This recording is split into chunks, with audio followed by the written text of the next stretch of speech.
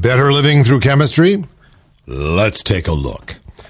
Children exposed to higher levels of a type of pesticide found in trace amounts on commercially grown fruits and vegetables are more likely to have attention deficit hyperactivity disorder than children with less exposure, a nationwide study now suggests, and this is a report from CNN.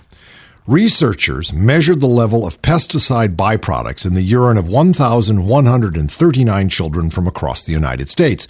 Children with above average levels of one common byproduct had roughly twice the odds of getting a diagnosis of ADHD, according to the study, which appears in the journal Pediatrics. So this is not just hearsay. Exposure to the pesticides, known as organophosphates, has been linked to behavioral and cognitive problems in children in the past, but previous studies have focused on communities of farm workers and other high-risk populations. This study is the first to examine the effects of exposure in the population at large. Organophosphates are designed, quote, to have toxic effects on the nervous system, says the lead author of the study, Merci Bouchard, PhD, a researcher in the Department of Environmental and Occupational Health at the University of Montreal. That's how they kill pests. The pesticides act on a set of brain chemicals closely related to those involved in ADHD, Bouchard explains. So it seems plausible that exposure to organophosphates could be associated with ADHD-like symptoms. Hey, makes sense to me. I can see the equal sign. Environmental Protection Agency regulations have eliminated most residential uses for the pesticides, including lawn care and termite extermination. So the largest source of exposure for children is believed to be food, especially commercially grown produce. Detectable levels of pesticides are present in a large number of fruits and vegetables sold in the U.S., according to a 2008 report from the U.S. Department of Agriculture that's cited in this study. In a representative sample of produce tested by the agency, 28% of frozen blueberries, 20% of celery, and 25% of strawberries contain traces of one type of organophosphate. Other types of organophosphates were found in 27% of green beans, 17% of peaches, and 8% of broccoli. You just can't get away from it, can you? Although kids should not stop eating fruits and vegetables, buying organic or local produce whenever possible is a good idea, says Bouchard. Yeah, it sure is a good idea. Up here on Whidbey Island, in the grocery stores, there's more and more local produce, and it's organic produce. It don't have no organophosphates on it. I mean, this is an example of the deadly lifestyle that we have inherited from the post-World War II period, when we came back and realized that chemicals could give us more of everything and make us bigger, bigger, and bigger. The problem is it's also making us sicker, sicker, and sicker. Organic gardening is not that difficult. If we really encouraged organic gardening on a large level, by that I mean many, many small farms, the price of organic food would come down. Yes, agribusiness, as we know right now, which we are supporting with our subsidies, it would be hurt because it cannot live on this kind of realistic, organic, healthy model. We, the people, have to ask for this. It isn't going to come, out of nowhere. It isn't going to come from enlightened representatives, because they're all running out, eating fast food, and coming back and voting the wrong way. We have to bring the pressure. It was Dana Lyons that said, look, you've got to start small. You've got to work on the area where you have real leverage, and that's your local space, what you buy. Go into your grocery store. Go over to whoever brings the food in and say, enough of this, enough of that. I want it organic, or I'm going to shop somewhere else. Yeah, no green to you unless you give me the green I want. It's coming. Slowly. Very slowly. To a theater near you. Glacier.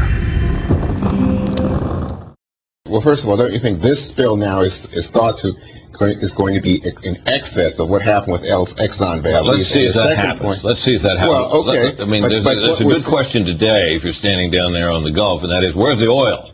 Where's the oil?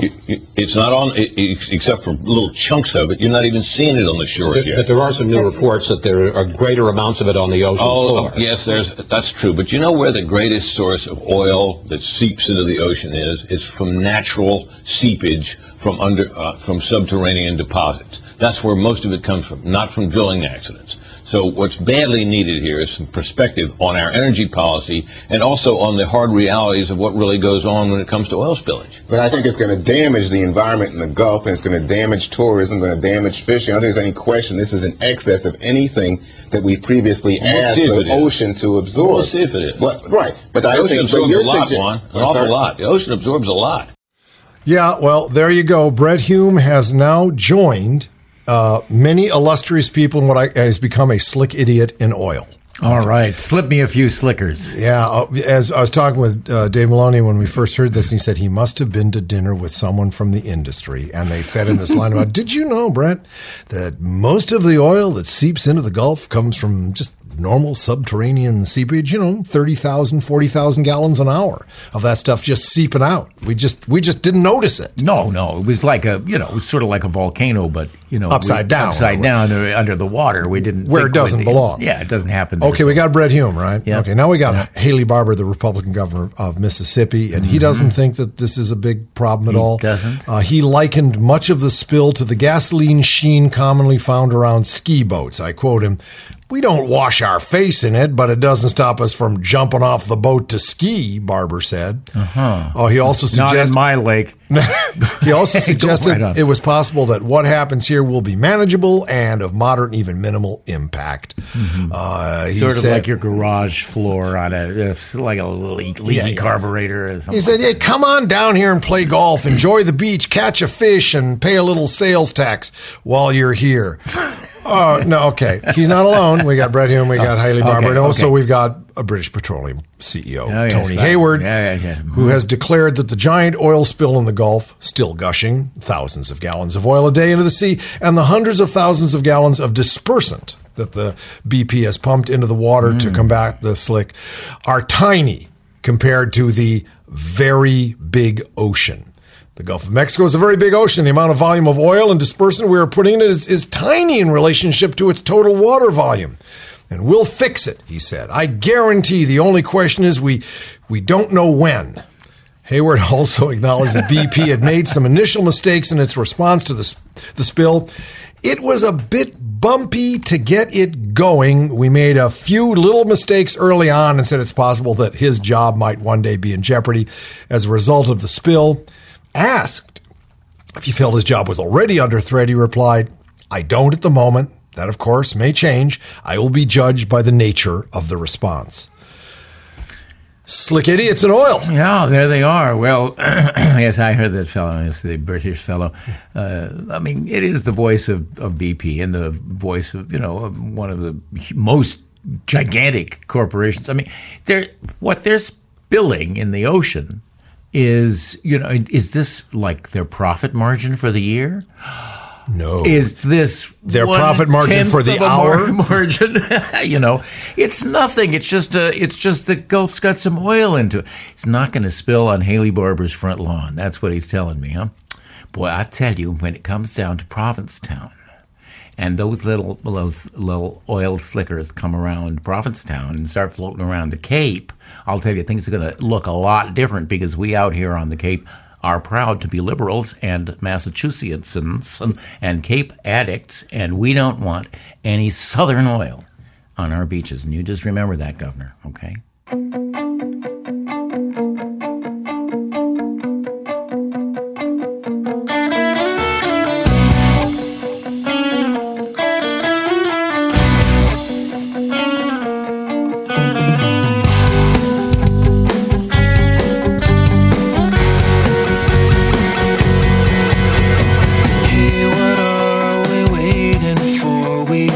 To